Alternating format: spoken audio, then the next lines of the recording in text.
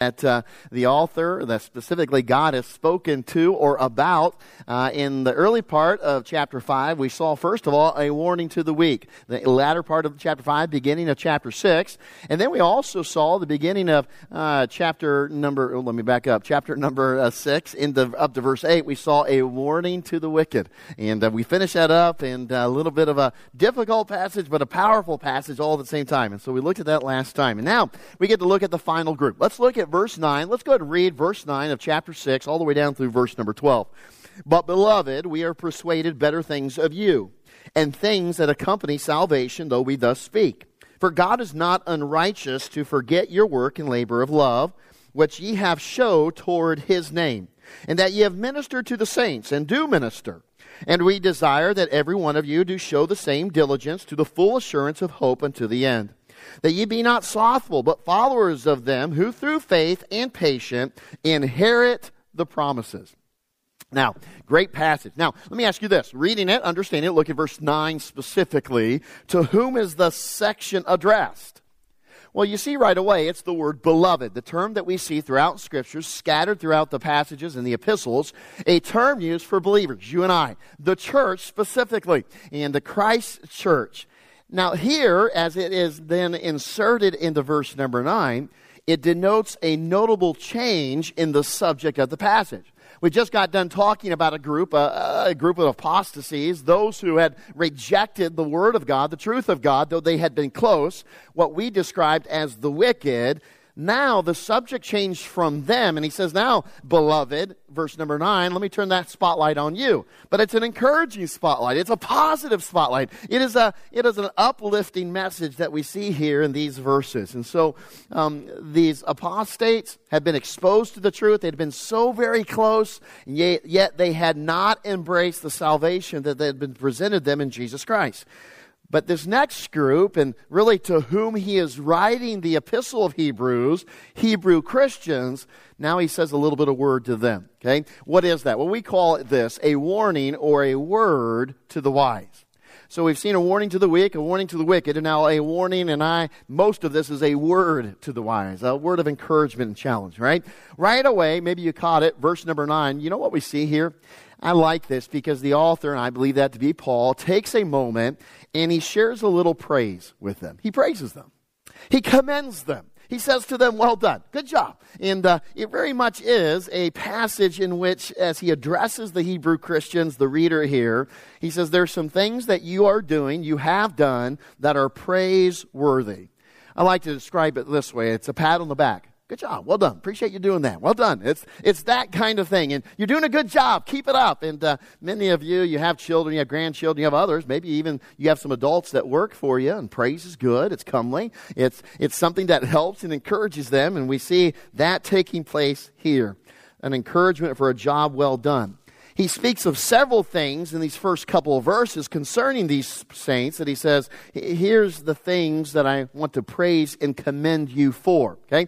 So in light of that, let's look back at the passage real quick. Look at verse 9. Let's pick up on some things that he says, okay, I want to praise you for these things. But beloved, we are persuaded better things of you and things that accompany salvation, though we thus speak. Okay? So let's just dissect the verse a little bit. First of all, what is he saying? Well, he's saying this.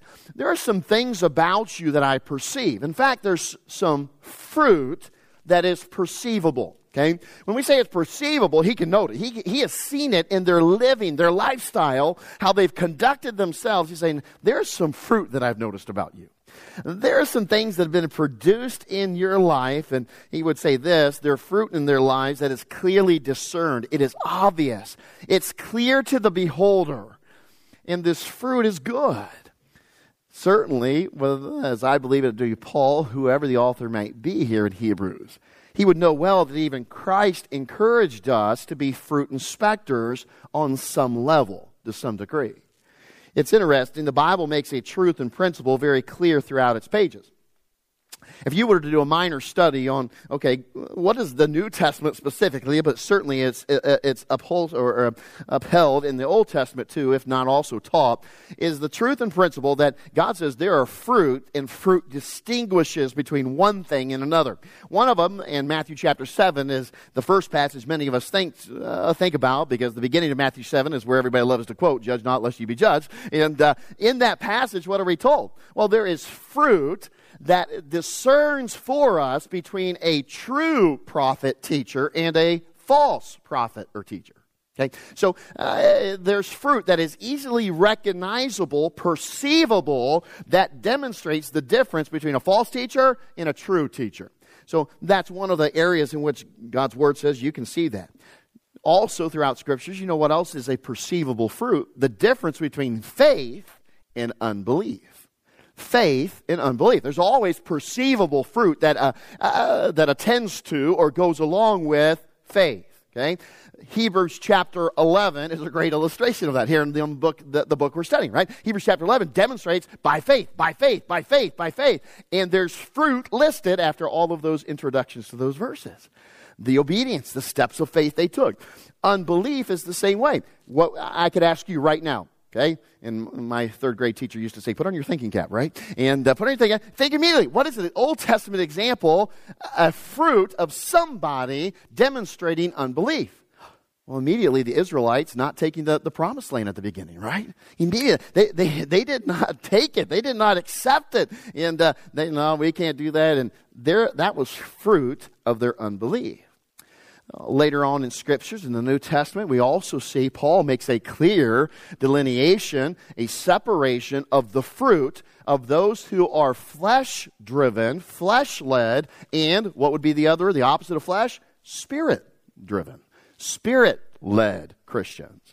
Be filled with the Spirit, be controlled, be led by the Holy Spirit. And he says, we'll see in a passage a little bit later on, Galatians chapter 5 and other passages, there's obvious fruit to those who are being driven and led of their flesh, and those who are being driven and led of the Spirit. Likewise, from Christ's own teachings throughout the New Testament epistles, we also see that there is a perceivable fruit difference in salvation in the unsaved. In worldly living versus godly, holy living. All throughout the Scriptures, we see that is presented to you and I. So Paul is saying here, they are producing fruit that leads him to a conclusion and a judgment. We'll get to it in a moment, and we'll see in this verse what his conclusion about their fruit is. But the first point we need to understand is there is always fruit that is perceivable. There's always fruit that presents itself for us to recognize and perceive, by which a judgment or a conclusion can be made. And that's what Paul says here. That's what the author says here. Listen, I know better things of you. We'll talk about that statement in a minute. Than what I've just described. Why? Because I can see your fruit. I can see how you're living your lives, the decisions you're making, what you're doing with your time, what you're doing with all that God has entrusted you. I can judge your fruit. Now, the reality is that you and I ought to likewise perceive fruit. We ought to arrive at conclusions concerning certain things. But there's also a warning in Scriptures that you and I understand it's a fine line. We don't want to cross that line and become Pharisees who constantly judge people according to our own list of do's and don'ts, our own standards and practices. But yet we want to employ discernment in recognizing and perceiving biblical fruit. Because the Bible makes a simple truth that flows throughout its pages, specifically and most poignantly in the New Testament. What is that? Well, fruit tells you what and where someone is spiritually. How can Paul, the author of Hebrews, make a differentiation between the wicked and those here who we call wise? Because he sees the fruit. The fruit is revealing in someone's life as to where they are spiritually and what they are spiritually. What are they facing? What are they going through? What's happening here in their lives? Where are they in position of spiritual maturity and so forth? Okay. In other words, he's saying to them, don't miss it, your fruit is saying good things about you. Your perceivable fruit is saying good things about you. And that, honestly, ought to challenge you and I tonight. Is my fruit saying good things about me? If someone were to write me a letter after rubbing shoulders with me, observing my life for weeks, maybe months on end, maybe they're describing 2022. Great passage for you and I to study as we embark on 2023 here. If they were writing a letter describing their interactions with you this past year, could they write the same thing as Paul here says here to the Hebrew Christians? Your fruit is saying good things about you. What you committed, what you did, the decisions you made, how you lived your life, your fruit is perceivable. It can be seen, it's recognizable, and it is saying this about you. Is it saying good things about you and I? So that's really where the author is saying here about the beloved. But he also prescribes the fruit in a different way. And again, we're dissecting this verse quite in-depthly. Number 2, notice what else he says about this fruit. Okay, this perceivable fruit is persuasive. It's persuading him of something. What does he say it's persuading him of in the passage? He says better things. Better things than the group he just spoke of. And I like what he said there, though we thus speak. Though I've just said some hard things about apostates, those who have been close to the truth and the truths of salvation, the revelation, and yet they've walked away from it before accepting and embracing themselves. I have better things to say of you than what I just wrote of. I love that statement. He's saying your fruit is not a flash in the pan. It's not unclear that there's some good, there's some bad fruit. He's not saying that. He's saying there's no let's wait and see attitude. No, rather their fruit has proven something. They've proven something. There's evidence of their fruit. It speaks for itself. It's persuasive. There's no wondering where do they stand. Are they a full-time follower of Jesus Christ? Are they a part-time follower of Jesus Christ? Or are they a convenient follower of Jesus Christ? When it's convenient, when they have time, we would call it a hobby Christian. He's saying, I don't have to wonder about that. The fruit is obvious. It speaks to the reality of what you are and where you are. You see, the very fruit and actions they have produced is making a statement as to where they stand in Christ. And the statement is loud and clear. You're not going to miss it. It encourages us to ensure that we are producing genuine fruit and that it likewise be persuasive to who we truly are in Christ. Let me ask you this. Does the fruit you produce persuade others that you're a follower of Jesus Christ? Is the fruit that you produce the perceivable fruit, not the hidden fruit? Okay, I hope you had your Bible devotions today. I love the beginning of the new year. It's a year. It's kind of a chance to start anew, maybe start a new plan and so forth. I love that aspect about the new year. You can kind of start a new plan, a new way to read through the Bible, or a new section, whatever the case may be. Okay, and but that's not really perceivable, other than the fruit that it will eventually produce. God's word in you, certainly it will not return void. But the reality is, how about your prayer time? Now, people don't see you in your prayer closet, so necessarily that fruit. Now, they may see you pray at work when you have lunch break. They may see you pray at other times in a restaurant and things like that. That's perceivable. But there's much about our Christian walk and our Christian life that is not perceivable. But there's also much that is perceivable. How you talk, how you speak, what you say, what you don't say, how you act at work, how you treat other people, how you respond to authority in your life, how you don't respond to authority in your life. All those things are fruit that are perceivable. Let me ask you this. What does your fruit persuade other people about you? What are they persuaded of? Paul writes a powerful statement. I am persuaded in better things of you. Wouldn't it be wonderful if those around us are persuaded of better things of us, that we're followers of Jesus Christ? That we stand in Christ. That we are saved followers of Jesus Christ, disciples of His. And I love the challenge we receive here. Okay, it's perceivable fruit. It's perceivable fruit that is persuasive. Number 3, if you'll see it on our outline here, this perceivable fruit is persuasive of their position in Christ. You'll already notice I like the letter P. Amen. Okay, so this perceivable fruit is persuasive of what? They're a good person? Well, I don't know about you. I want people to think more of me than just being a good person. I want them to think of me as a godly person. Follower of Jesus Christ. There are a lot of good people. In fact, I was talking to Brother Rick Loga, and he had an aunt that passed away, and she's a good person. Man, very good. One of the nicest people you'd ever meet. Good people. But she never wanted to have anything to do with Jesus Christ. How sad, huh? Like her funeral was today. That's sad. I want to be more than a good person. I want to be a godly person.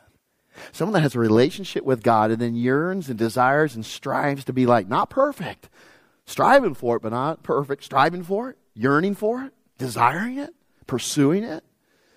That the world doesn't need good people, it needs godly people. Needs to see it, needs to experience it, rub shoulders with godly people. Followers and disciples of Jesus Christ that show that persuade of their position in Christ. He narrows down. We talked a moment ago how there's fruit that separates the faith and unbelief, separates fleshly and worldly, separates false teacher and good teacher, or true teacher, okay? Here he narrows it down for us. All right, Paul, you say there's perceivable fruit in their lives. What is it saying? What is it persuading you of? And so he says that here. He says things that accompany what? What does he say? Starts with an S, ends with salvation. Salvation. Good. You got it. Okay. I like to do that. I've always done that. Sorry. Salvation. Okay. It just happens without my thing. Salvation, right? Things that accompany salvation. Here's the fruit. He says, listen, I can see immediately. It's perceivable. It persuades me that you've put your faith and trust in Jesus Christ. I love this passage because you know what this verse does? It shows, and he says, your fruit gives evidence of the proof of their salvation. It's the very thing that the group before had missed out on. This is another reason, as I told you, there's some debate or discussion about those people discussed in verses 8 and prior, whether they're saved or unsaved, those who lost their salvation and so forth. I think this is another great verse that proves he's talking about those who had never had salvation. He says, I'm persuaded of better things of you. What are those better things? You have the fruit of salvation because you're saved. I see it in your life. I didn't see it in those people. They were close to it. They were nigh to it, but they rejected it. Another great proof, I believe, of that passage, further credence that the idea of speaking to the unsaved in those prior verses. He's stating that he has a settled conviction that they are true believers. They're not apostates because of their fruit. He makes it clear that they're a perceivable fruit that attend to or evidence of salvation. Now, this is getting a lot of out there and different teachings and things like that. Can I just make this clear? Because the Bible is crystal clear about this. Fruit will always accompany salvation. Fruit will always accompany salvation. Okay? It will always produce the evidential proof of fruit. In people's lives, when there's a changed life, once Christ has come in, the Holy Spirit indwells. We know that we are ordained to fruit and works. Paul wrote that to the church at Ephesus. He says, we're saved by grace through faith, not of works, lest any man should boast, but we have been before ordained that we should walk in what? Fruit, good works. We want to walk in it. There's evidential to it, okay? And I would just share with you here from Scriptures what I call the threefold truth of salvation fruit. The threefold truth of salvation fruit. What is it? Real quick, letter A, the saved will produce fruit. More importantly, God's going to produce it through you. If we abide in the vine, what do we bear? Much fruit. Much fruit. And much more fruit. Much more fruit. As we abide in Him, we walk with Him and so forth. So the saved will produce fruit. It's going to be a natural reaction to the seed of God's Word. It produces fruit. Even the parables demonstrate that and so forth. Number two, though, we also understand it's not the same amount of fruit. Okay, there's not a threshold, okay? Down on the other end, our teenagers are filling out sheets. Pastor Tony has them doing impact points. I did it when I was a youth pastor, and they would turn in sheets, and they'd reach certain things in order to go to a missions trip and things like that and so forth, okay? There is a constant, you've got to reach this for every Christian. Now, the reality is for you and I, we're all growing at different paces. We all produce fruit, but it may not be the same amount of fruit. It may not be as widespread in different areas, per se. Okay? It's not the same amount of fruit. Not everyone is expected. You don't have a quota. This year, you need to win 60 people to the Lord, or you're not a good Christian. God doesn't have that. That's not the fruit. There's no level of fruit. Now, here's reality. Ought we to share the gospel of Jesus Christ? Yes. Yes, we are. We're supposed to tell people about Jesus Christ. Hey, what did Paul say? Some water, some plant, some reap. God that gives the increase. Okay, so there are things. We all have fruit to produce, okay? But there'll be some in our midst here who lead one person to the Lord, some who lead 5, some who lead 10, and so forth. We'll all produce fruit. We're supposed to. But it is not the same amount. Now, however, what we just described is also true, letter C, about salvation fruit. It is the same kind of fruit. There are some in the world today and some in false denominations who say, hey, listen to me, I'm going to speak in tongues, and that is proof or fruit of my salvation. Something that the Bible does not say anywhere is a proof or evidence of salvation, a fruit.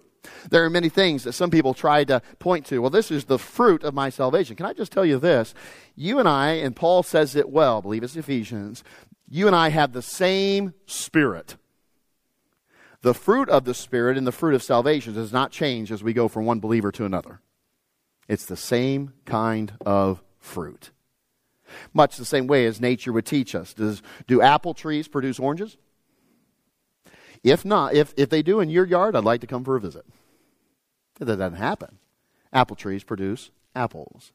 Same for you and I as Christians. We are to produce the fruit. What does Paul say? Well, there's some fruit that I can see that accompanies what? Salvation. It's an obvious and clear fruit that God has produced in our lives as we yield to Him, as we strive to work with Him, that He would produce the fruit. It's evidential or proof that one is a child of God. Remember what Christ said in Matthew chapter 7? Certainly He's talking about false prophets and such in Matthew chapter 7, but there's principles, universal principles that God gives us. One of them is verse 17. He says this, even so every good tree bringeth forth what kind of fruit? Every good tree bringeth forth good fruit, right? So there's a universal principle. Listen, if you're this, you're going to bring forth this. If you're saved, you're going to bring forth fruit that accompanies salvation, Paul says. And when he's talking to these believers in Hebrews, he says, listen, I am persuaded of better things of you. Not of an apostate. You're not bringing forth the fruit of an apostate. You're bringing forth the fruit of a saved person. Perceivable, persuasive fruit that bespeaks one's position in Jesus Christ. Paul puts that out here. He would write to the believers in Galatia. He says there's a clear and obvious fruit of Christian in character and conduct after salvation when compared to the fruits or the works of the flesh. Galatians chapter 5 is a great passage. He's speaking to those who are promoting the law, being saved by the law. And he says, listen, when you and I are saved in Jesus Christ, yeah, those works of the flesh that we used to walk in, those fruit of the flesh we used to produce, they're gone. We come to be part of the family of God. The Spirit indwells us and we yield to the Holy Spirit. Then we have joy, peace, long-suffering, patience, goodness, faith, meekness, temperance. Against such there is no law. Just be filled with the Holy Spirit. There's a difference of fruit. And the fruit bespeaks our position in Christ. Paul says, I see it in you. I'm persuaded it's in your life and what you're doing and how you're living and how you're conducting yourself. So it begs the question. So what was the fruit he saw? As he watched the lives of these believers and he interacted with them in their churches and with their meeting places, what was the fruit that he saw and recognized in their lives? Look at verse 10. He tells us. Notice it. For God is not unrighteous to forget your work and labor of love, which ye have showed toward his name, and that ye have ministered to the saints and do minister. Great passage, okay? So let's add another P to our statement, shall we? Okay? This is what it says, number 4, okay? This perceivable, persuasive fruit of their position, that's in Christ, it profited Christ's church. We could also throw in there God's kingdom, okay? It profited. There was an obvious profit to it, an obvious demonstration of it. He lists for us a great list of praiseworthy actions. What did they do? Well, he lists it for us, right? They worked. They labored. They ministered in the past to Christ's church. They also were ministering in the present. And all of that was rooted, moved, motivated by an obvious love for God and God's family.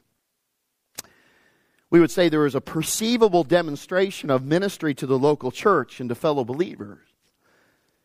They had worked and labored likewise for the kingdom of God, for their Lord. They had labored for him and worked for his kingdom to establish it and to enlarge it, even as they ministered to fellow saints.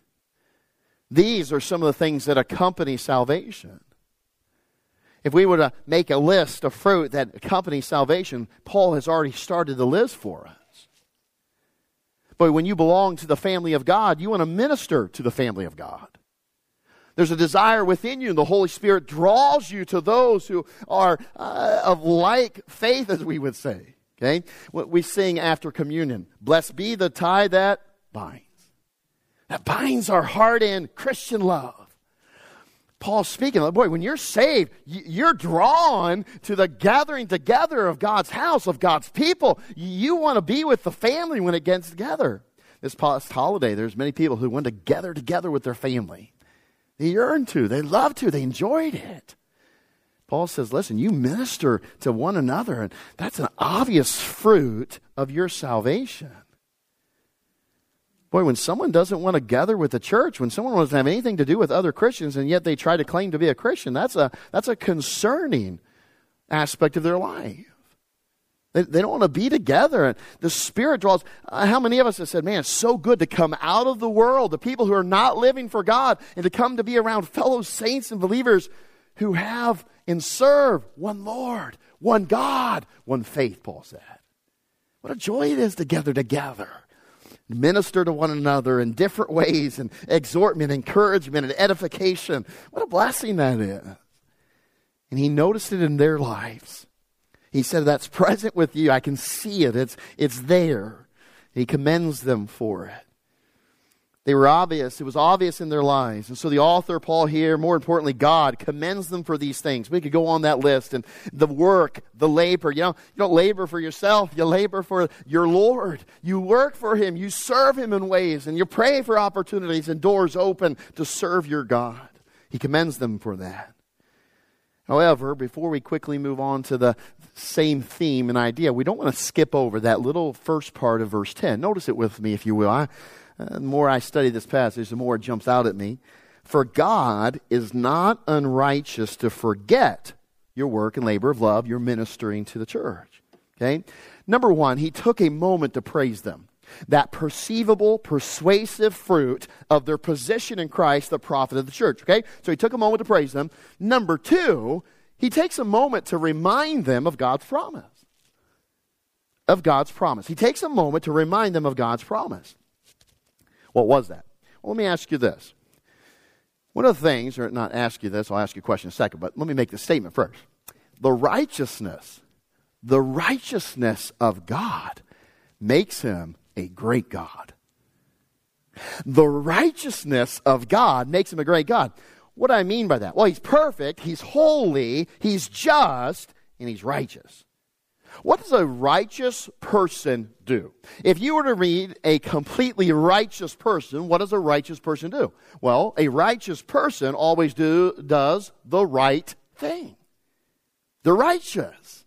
They're not going to do the wrong thing. They're not going to err. They're not going to do something that's unkind, unfair, unjust. They're always going to do the right thing.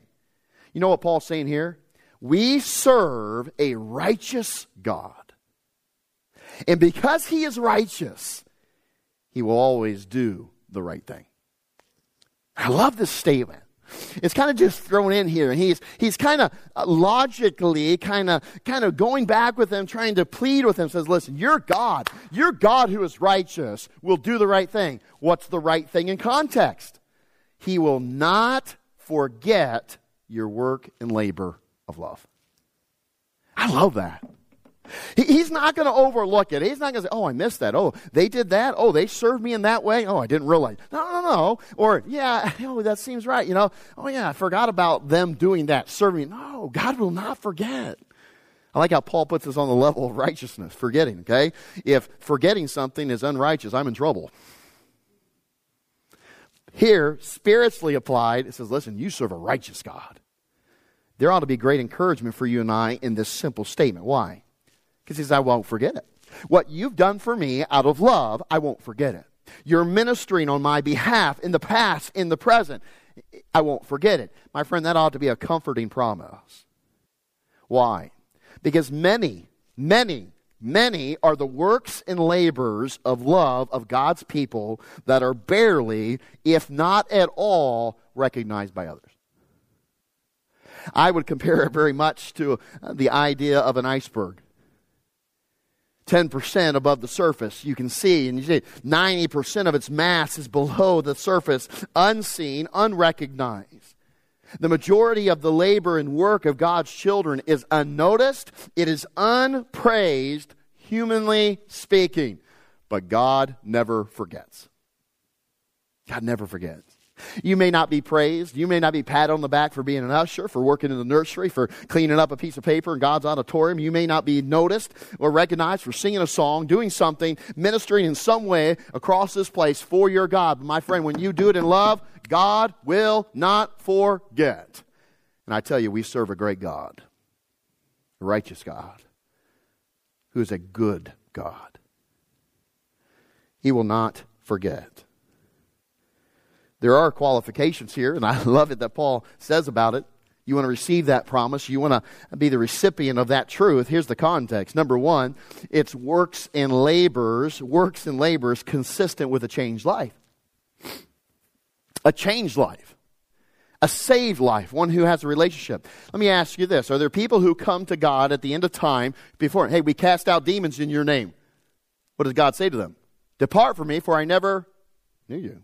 Never knew you. We never had a relationship. You were never changed.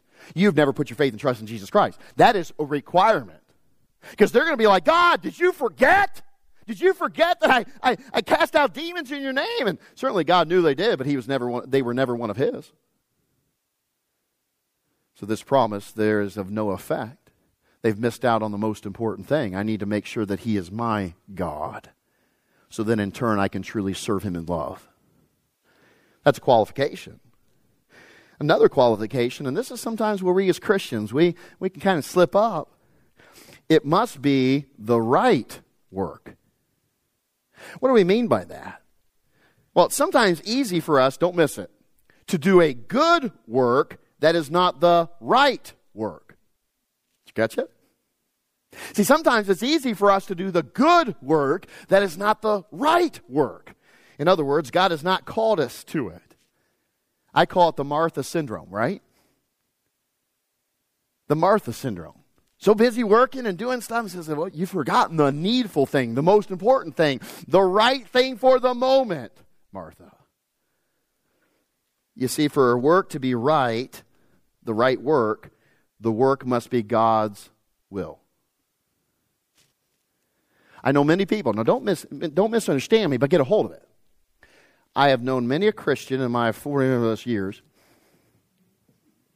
Know many a Christian. I mean this. Listen to me. I've grown up in church. I've known many a person that has tried to determine themselves what is God's will for them. And they have gone about and they have tried to do some good things, but it was not the right thing. Why must you and I stay in constant communication with our God, reading his word in prayer? Because, my friend, I just don't want to do good things. I want to do God's will. And Paul is speaking of this. He says, listen, this is important. And he's commending them because you have done God's will. You have done the good thing. Be careful. Make sure it's the right thing. What he wants us to do, what he calls us to do. And then, as he makes crystal clear here, what the motive needs to be right. The motive for doing it. I love what he says, your labor and work of love. And you have shown it unto what? My name.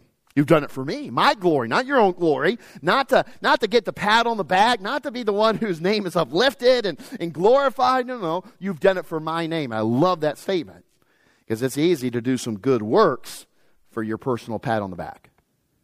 And what does God's word say? They have their reward. Yeah, they have their reward. They've gotten it. What you've done, the reason you've done it, the motive has eliminated you from the promise that God will not forget. You've already have your reward. When you do it for love of self, when you do it for the love of anything else, instead of love for God and his people. And see, these are the qualifiers that Paul identifies in this verse and certainly are confirmed throughout the scriptures. It must be the product of a changed life. It must be the right work as determined by God's will. And it must be motivated by your love for God and the furtherance of his kingdom and the exaltation of his name, not yours. When done as such, it is commendable work and labor, that which will not be forgotten. Here's the word to the wise. The encouragement. We have many servants at Fostoria Baptist Church. I look out here on a Wednesday night and you all serve in different ways, and praise the Lord for that.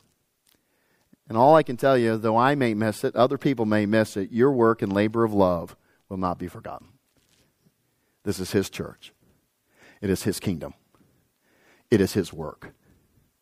And though we may not pat you on the back, we may not praise you from a pulpit, there's a God in heaven who does not forget everything you do for Him. What a great encouragement tonight.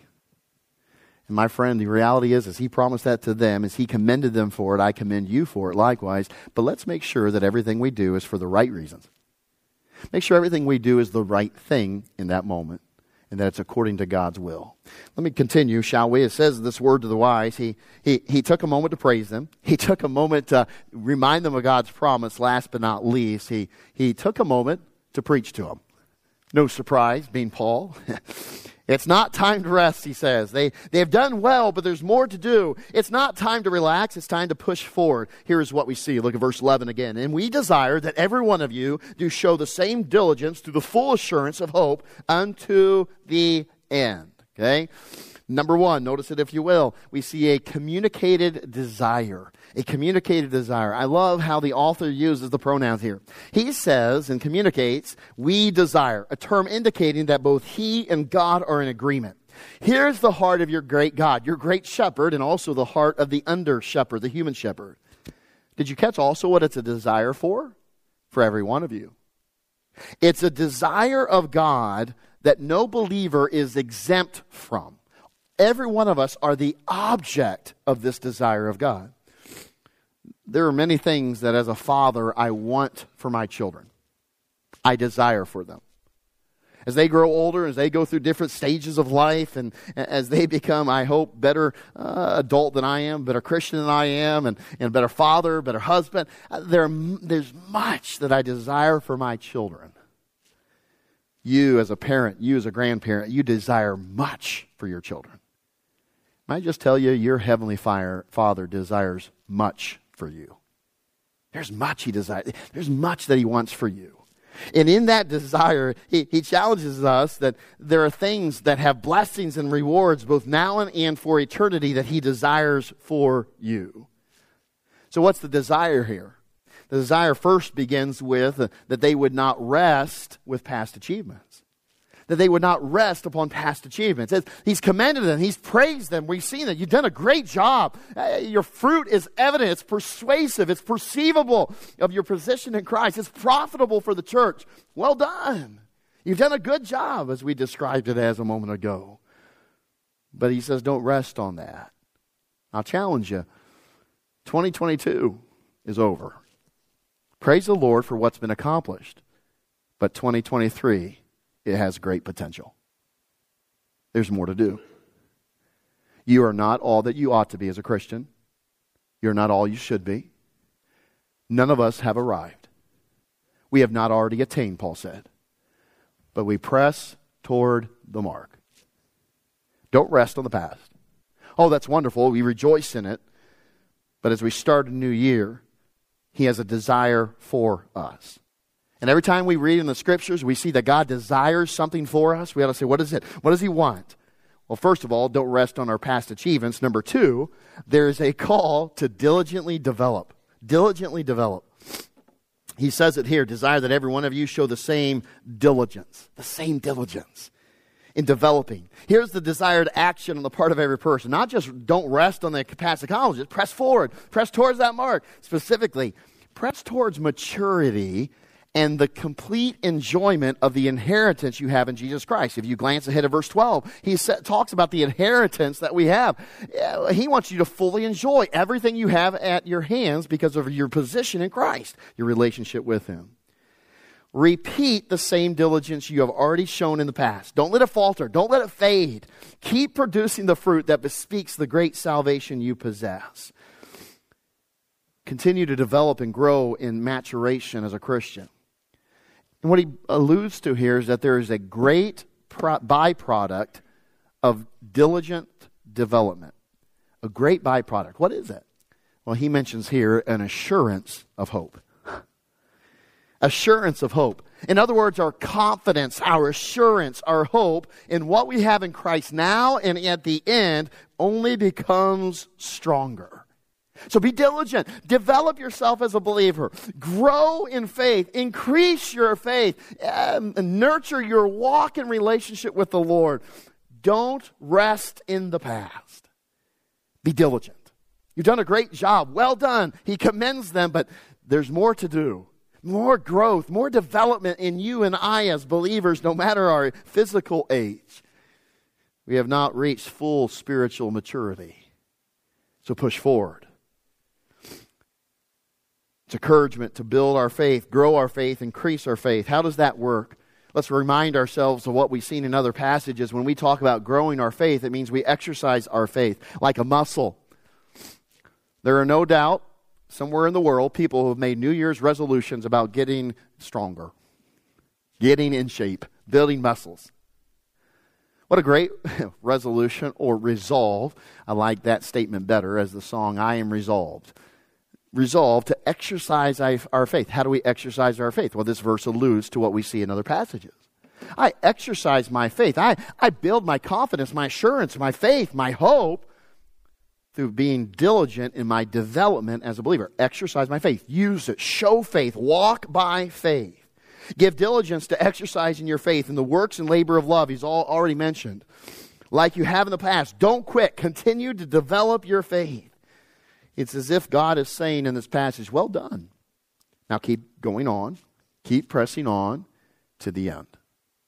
Don't stop now. Don't throw in the proverbial towel. Keep going on. But there's a warning here, and we end with it. There's an impediment. There's an obstacle to their diligent development that our adversary would love to throw in our midst if we don't diligently deny it. Look at verse number 12, will you? And we're done. That ye be not, what's the next word? Okay, don't be slow in saying the word, okay? Some of you caught that. That ye be not what? Slothful. That ye be not slothful. Okay, notice it, but followers of them who through faith and patience inherit the promises. See the statement here? Okay, number 3, it's a long statement, forgive me, but I'm going to get on. He commends to us, recommends to us, the denial of contentment in development. First and foremost, in this verse 12, he recommends to us, commends to us the denial of contentment. He goes on, you see the statement there, and continue discipleship. We'll talk about that in a moment, but let's focus on this first part. Don't be slothful. Okay, you know what he's saying? Many other places in the Scripture and in our lives as a believer, God preaches to us to make sure we are content.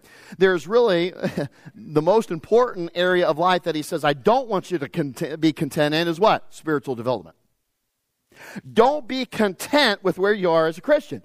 Don't be a bump on a log. Don't be lazy. Don't be slothful when it comes to your spiritual contentment.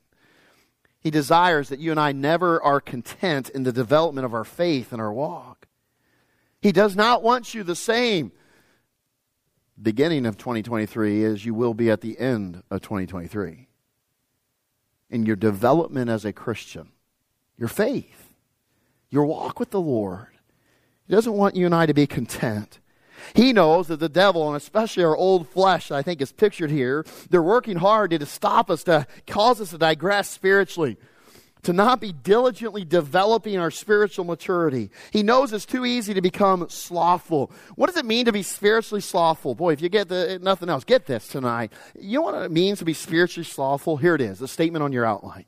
To be spiritually slothful is to be content with what you have done and where you are to the extent you neglect where you need to be.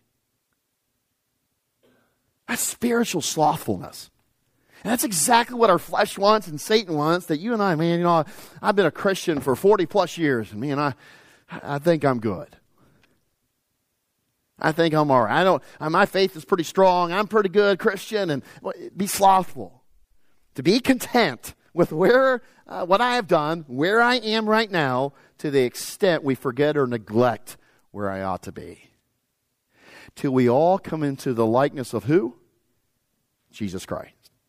Now, I'll tell you, this morning, I looked in 2 mirrors. The first one was a physical mirror. And I found out my hair, after sleeping on it, was going many different directions. I needed to wash my face and do some other things. This morning, I looked into a different mirror. And I found out there's still some things spiritually that need to be fixed. That maybe not all they should be, not all they ought to be, and so I need to grow and I need to improve on that today and tomorrow and this year. The slothful Christians say, oh, that's nice, and walk away. Now, can I admit, sometimes during the Christmas break, a couple days that I had off, I looked in the mirror and the hair was going everywhere. You know what I did? I threw on a ball cap. Easy way to cover that up. Not address it, not take care of it. You know, spiritually, sometimes I can get lazy, I can get slothful, and I can read something in the mirror of God's Word that I need to fix, and I can throw on a ball cap. Kind of ignore it, kind of neglect it, and be slothful. Don't be slothful. And then he gives an added addition. He says, I want you to be a disciple. I want you to follow others. See it? Call to continued discipleship. Be followers of those who have demonstrated their faithfulness and patience. That's what he says in verse 12. They've realized the fulfilled promises of God. And I think of 12 plus years here at FBC and all the saints that have gone on before us. Others who have walked this path and prepared the way in different ways for you and I. And there's many that we can follow their example to walk in their footsteps. There are those in the Scriptures. There's those who are in our family and others who have been spiritual mentors for us. Those who have been faithful and diligent, as is read here in the passage. We are called to follow their example. Be imitators. The word literally here means to be imitators of them. To be disciples of them as they are disciples of Christ. Paul said, follow me as I follow Christ. And so we are to note those people. And he says, follow them. Followers of them who through faith and patience inherit the promises. I don't know about you. I want to inherit the promises. I want those promises, the promises in this passage and many others. So the exhortation, the last thing on your outline, and we can be done, is this. Follow on. Follow. Follow in their footsteps. Follow the example of godly people who have in living faith and diligent patience received God's promises, and you and I can do likewise, receive the same. So follow on tonight. Great passage, great encouragement. I hope you'll now take it with us and live it out. Let's